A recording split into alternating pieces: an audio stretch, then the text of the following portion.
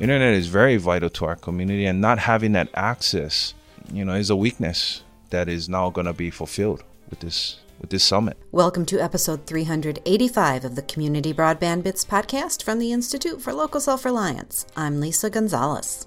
While the Community Broadband Networks team has been fighting the cold and snow in Minnesota, Christopher recently spent a week in Hawaii. He wasn't on vacation, though. He was attending the Internet Society's 2019 Indigenous Connectivity Summit. While he was there, he interviewed Brandon Maka'avaava, a local broadband champion, and Matt Rantanen from the Southern California Tribal Chairmen's Association. Regular podcast listeners will recognize Matt, who's been on the show in the past to talk about advances in tribal networks and how local tribal communities are making better connectivity happen for themselves. During this conversation, you'll get to hear the purpose of the summit and how the annual event has evolved. You'll also get to hear about how Brandon's Indigenous community has found themselves in a situation where high-speed connectivity from the big providers isn't headed their way. We learn a little about his people's history, which has contributed to their current situation, and their decision to pursue self-determination. We get to hear about one of the purposes of the summit, a deployment of a community broadband network in Brandon's village. Even though the environment is far away from many of the rural communities that we usually report on, we learn that many of the roadblocks are the same. Now here's Christopher talking with Brandon Maka'avaava and Matt Rantanen at the 2019 Indigenous Connectivity Summit in Hawaii. Welcome to another episode of the Community Broadband Bits podcast, Hawaiian edition. It's Chris Mitchell from the Institute for Local Self-Reliance, and today I'm back with Matt Rantanen and a new guest, Brandon Maka'avaava, who's from Waimanalo. Welcome to the show. Aloha. Thank you, Matt. Chris. No, that's fine. that's totally perfect for the intro. Matt, who are you? Matt Rantanen, Director of Technology for the Southern California Tribal Chairmen's Association. I'm also partnering in business development for Arcadian Infracom, who's building fiber across the southwest of the United States through the Navajo Nation. We're here for the Internet Society, and we're starting on the Big Island for 2 days of background on what all kinds of North American Indigenous connectivity, what's happening there in that sort of a space. And I'm going to give the mic back to Matt in a second to go a little bit deeper, but we're going to be going over to Waimanalo to actually build a community network. And this is going to be, we're not just talking about how to build it. We're going to go learn how to build it and literally turn screws and attach wireless devices to things. And Amazing. you're going to have connectivity when we're done. And you're going to be in charge of making it keep going after that. So Matt, why are we here? What is this Indigenous Connectivity Summit from the Internet Society? So this is the third annual Indigenous Connectivity Summit, and it's really an opportunity for Indigenous folks to get together to support the concepts of building networks and bringing community networks together to share opportunity for those who want to build new community networks, those who want to solve problems within their community networks, and those who want to understand policy and funding and opportunity around this space. We feel that with the lack of provision by the existing incumbents to the Native American communities, it is our duty to provide for ourselves and dictate our future and become self-determined. So this is the third Indigenous Connectivity Summit. The first one was held in Santa Fe, New Mexico, and that kicked it off. We had tribes from Canada and the U.S. Convene for the very first time, and we were able to have conversations and realize the value of this group getting together. It spawned a lot of projects. A lot of networks were being built because of that actual meeting. And I can specifically address 3 of those projects, having consulted as a free service to our own communities. The second one was held in Nunavik, 200 miles north of the Arctic Circle. A very extreme change in temperature, geographic location, a completely different place. Amazingly enough, the same exact problems, the same exact issues with connectivity and access to communications. And here we are in Hawaii. And we see the same thing. Yeah, the problem for our community, at least, is, Hawaii is a pretty small place. We don't fit the usual description of what rural is because everything's within less than 100 miles. We're less than 100 miles to the city of Honolulu. We're less than actually 20 miles. So we're not really recognized technically as a rural area. So sometimes we get left out of the picture as far as getting rural funds to us to have companies like the one we deal with, which is Hawaii Telecom, to actually come out to us. So they give us this whole spiel of it's not economically feasible. And so when that happens, our community gets disenfranchised. It gets pushed back, and it gets ostracized, and it gets suppressed even more. And so we feel that this opportunity now with the Internet Society and them coming out and helping to kind of spearhead this initiative to build our own network so that we, like how Matt said, we can self-determine our future, falls right in line to what we do as the Nation of Hawaii in Waimanalo. The Nation of Hawaii is our organization that actually governs over our lands where this network will be put up. Now, this is the first time that we have actually partnered with the state of Hawaii, with Bert Lum, with the DBED department. Bert Lum is actually the broadband expert, strategy expert on implementing broadband across Hawaii. So he went to one of the Internet Society Indigenous Connectivity Summits last year, and he got them to say that, hey, why don't you come out to Hawaii next year, because we have communities out here that actually need the help. And so when he came back, he tried to look for an indigenous community that could kind of fit the parameters that would be able to run their own network. But Hawaii is a very unique place. Native Hawaiians aren't federally recognized. And we come from a history of, in 1893, our people, we had a sovereign and independent nation, and that nation was overthrown with the help of America and businessmen. And so for over 125 years, we've been stuck kind of like in this limbo of not really getting federal funding, not really getting any kind of assistance. We've just been kind of like stuck out here to kind of figure it out on our own. It wasn't until 1993 when President Clinton signed the apology law that the federal government and the state ever acknowledged the wrongdoings that had happened. And at that time, the leader of the Nation of Hawaii, he organized a bunch of houseless Hawaiians to actually occupy lands that the federal government had just apologized for stealing. And so we actually leveraged that occupation, which was at a beach called Makapu, into the first ever sovereign Hawaiian land base in existence. So for the last 25 years, we've been in a village called Pu'uhonua Waimanalo, where we have our own autonomy, where we have our own set of rules. We don't ask the state of Hawaii what to do. If we need houses, we build them. If we need roads, we build it. And so this is the first time that the state of Hawaii, through somebody like Bert Lum, had the vision to look at us as, hey, these guys might have the way for us to bring something like the Indigenous Connectivity Summit here without having to go through the usual red tape that the state has to go through and the federal governments have to go to. And, we just met everybody in June, and this is November, and we're rolling already, and it's happening.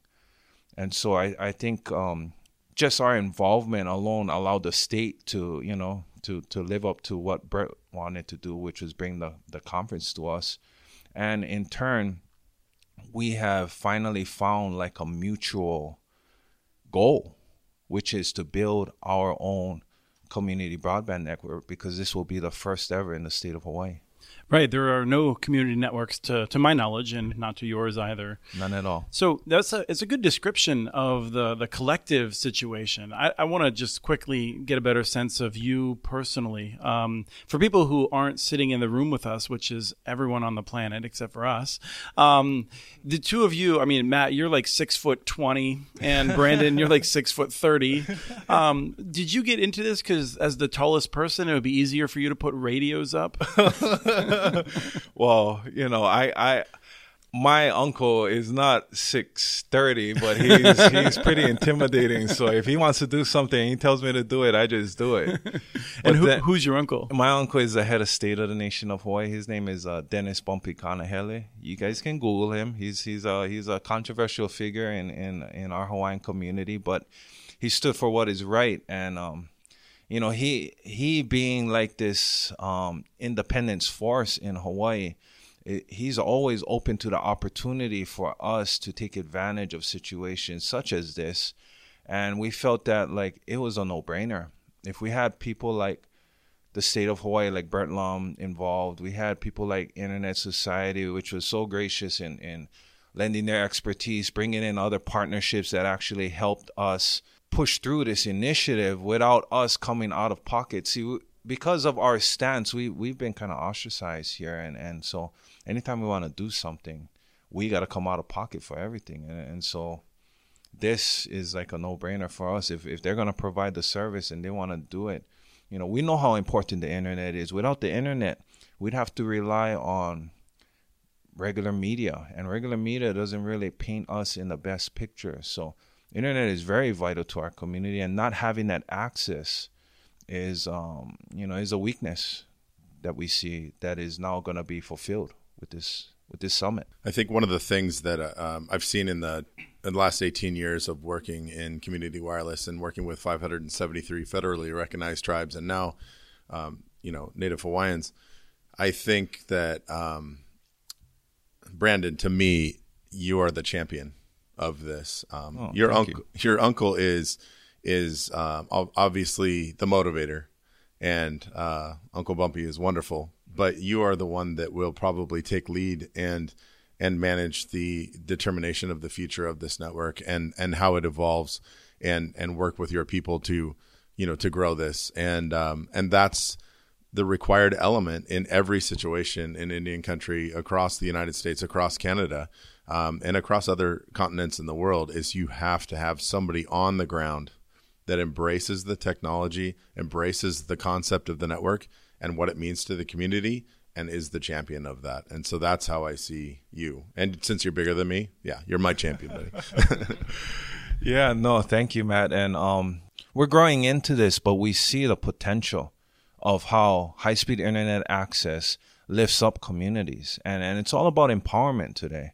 We can't be stuck in this victimhood thing where, we're just going to accept whatever is given to us. No, we have to find ways to create independence and to create situations where our people prosper and it's governed and controlled by our people. And so that creating this community network, it just fits. It fits what we do, and it fits where we're going, which is for total independence for our people to have the best opportunities that everybody else has. And so this is an empowering event. And so to build on that a little bit, you're not seeing this just as the technology.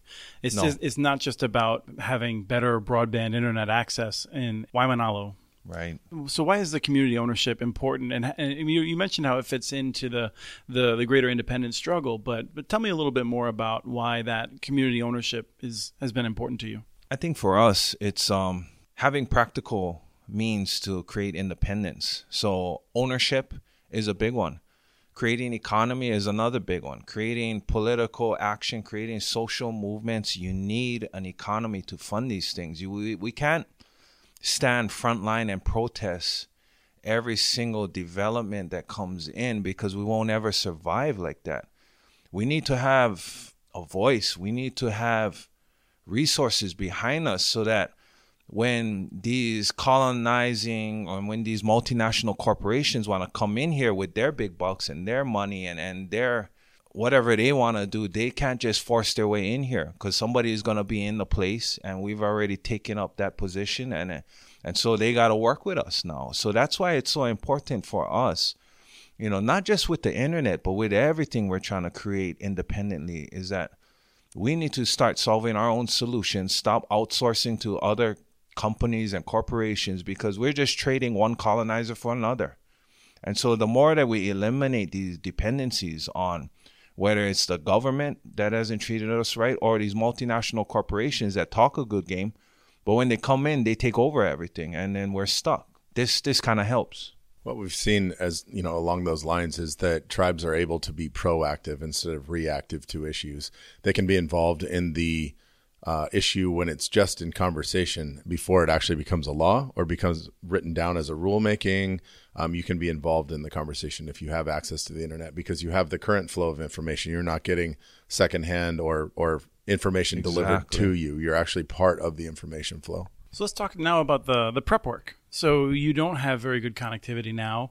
What have you had to do to prepare for the building of the community network? We dug our own trenches. It's working with Hawai'i Intel now in this new capacity where the state is involved. It kind of gave us opportunity to kind of push Hawai'i Intel closer to working with us. And so in that sense, that was good. But then also when they come onto our land, like I was talking about, it's our land. We govern it. We do the work on it. And so it was only right that we're the ones that dug our own trenching and laid our own conduits. And so we did that. We dug about, from the street level up to our building where we'll have the main hub. We dug a 600 foot long trench. Luckily we have good operators in the village. We have good machines. We have good foremen that, they have experience laying all kinds of different plumbing pipeline for our houses, electrical, roadways. So something like this, it might seem amazing to a lot of people, but for us, it's just part of the gig. We're used to it. We're used to getting dirty. We're used to getting down because that's the only way things are going to get done. We can't wait for somebody else to come in and do it for us. And so we've dug trenching. We've set up with Hawai'i Intel. We pulled the fiber in.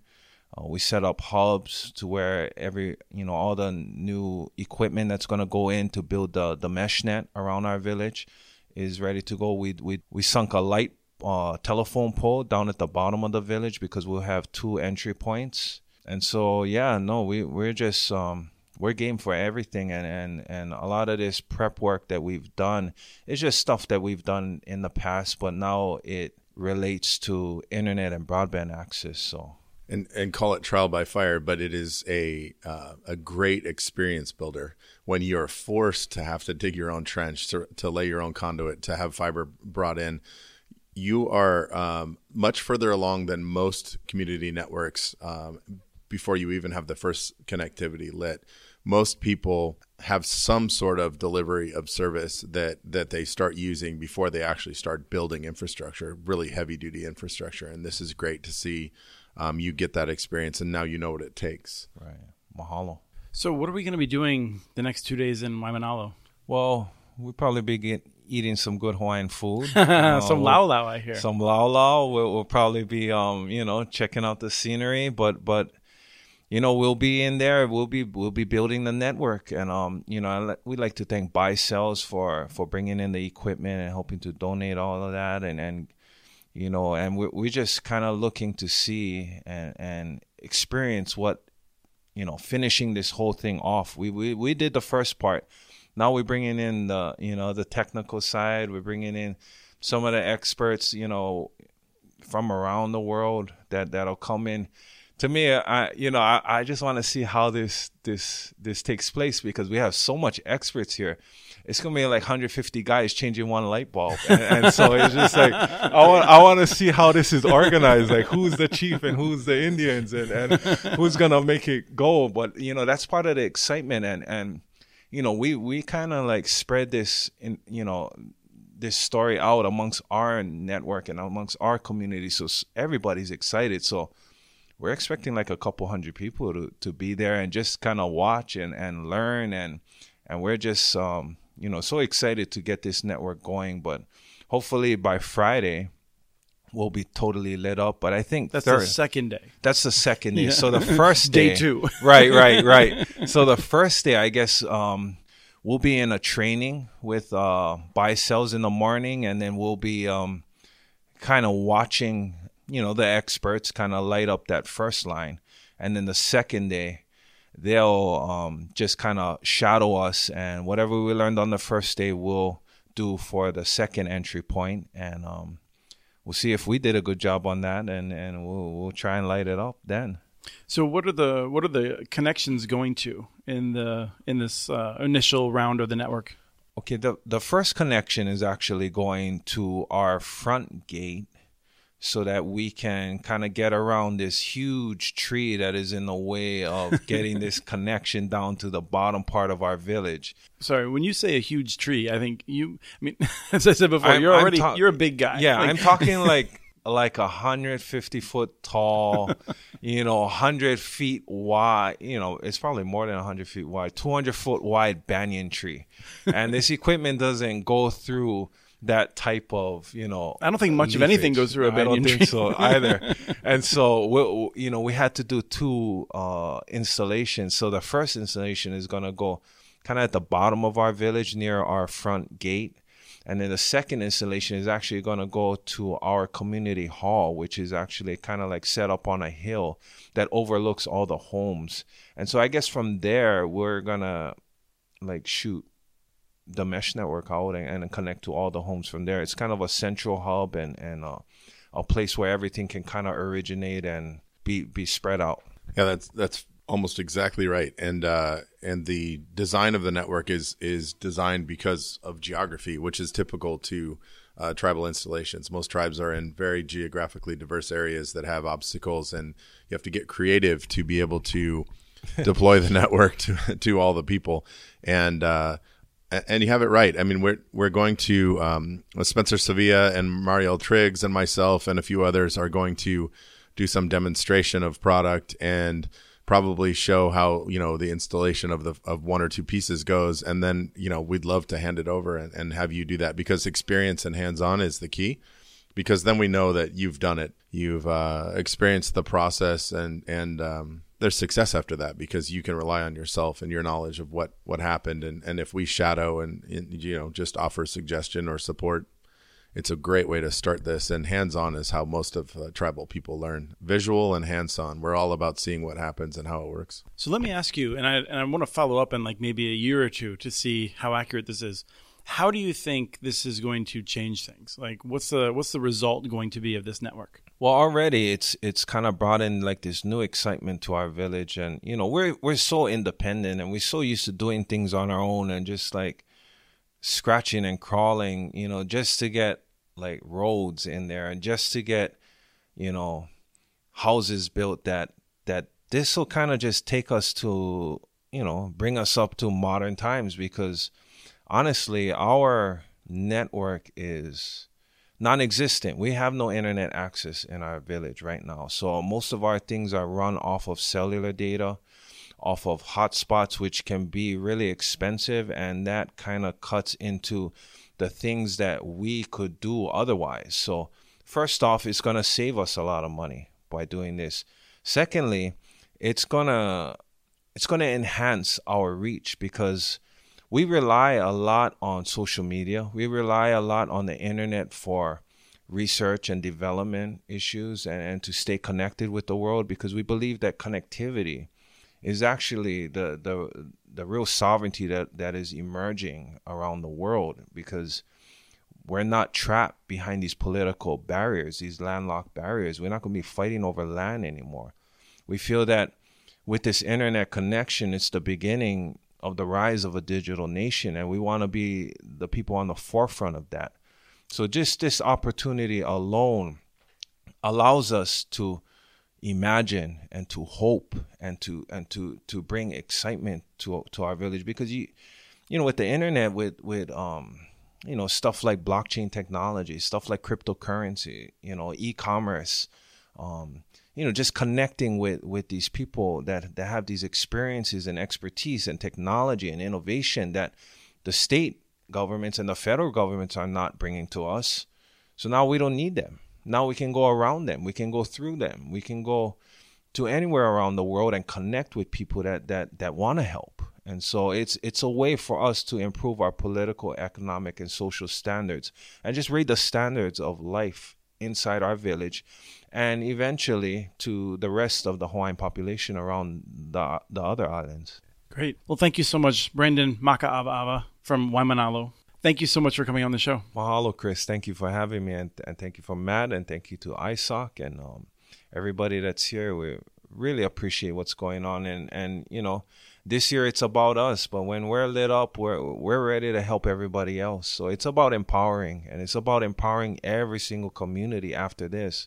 If we can be an example of hope, then let's be that example. Let's shine that light. You know, next year is scheduled for Winnipeg. I think I don't know how often you've experienced a winter that far north, but I think we should move it to a little later, maybe January or February in Winnipeg.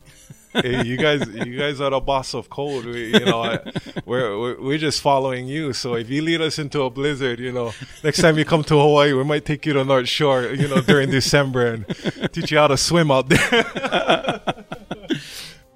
That was Christopher with Brandon Maka'avaava and Matt Rantanen at the 2019 Indigenous Connectivity Summit in Hawaii, where they worked to deploy a fixed wireless community broadband network for Brandon's Village. We have transcripts for this and other podcasts available at muninetworks.org/broadbandbits. Email us at podcast@muninetworks.org with your ideas for the show. Follow Chris on Twitter. His handle is @CommunityNets. Follow muninetworks.org stories on Twitter. The handle is @muninetworks. Subscribe to this podcast and the other podcasts from ILSR, Building Local Power, and the Local Energy Rules podcast. You can access them anywhere you get your podcasts. You can catch the latest important research from all of our initiatives if you subscribe to our monthly newsletter at ilsr.org. While you're there, please take a moment to donate. Your support in any amount helps keep us going. Thank you to Arnie Huseby for the song Warm Duck Shuffle, licensed through Creative Commons, and thank you for listening to episode 385 of the Community Broadband Bits podcast.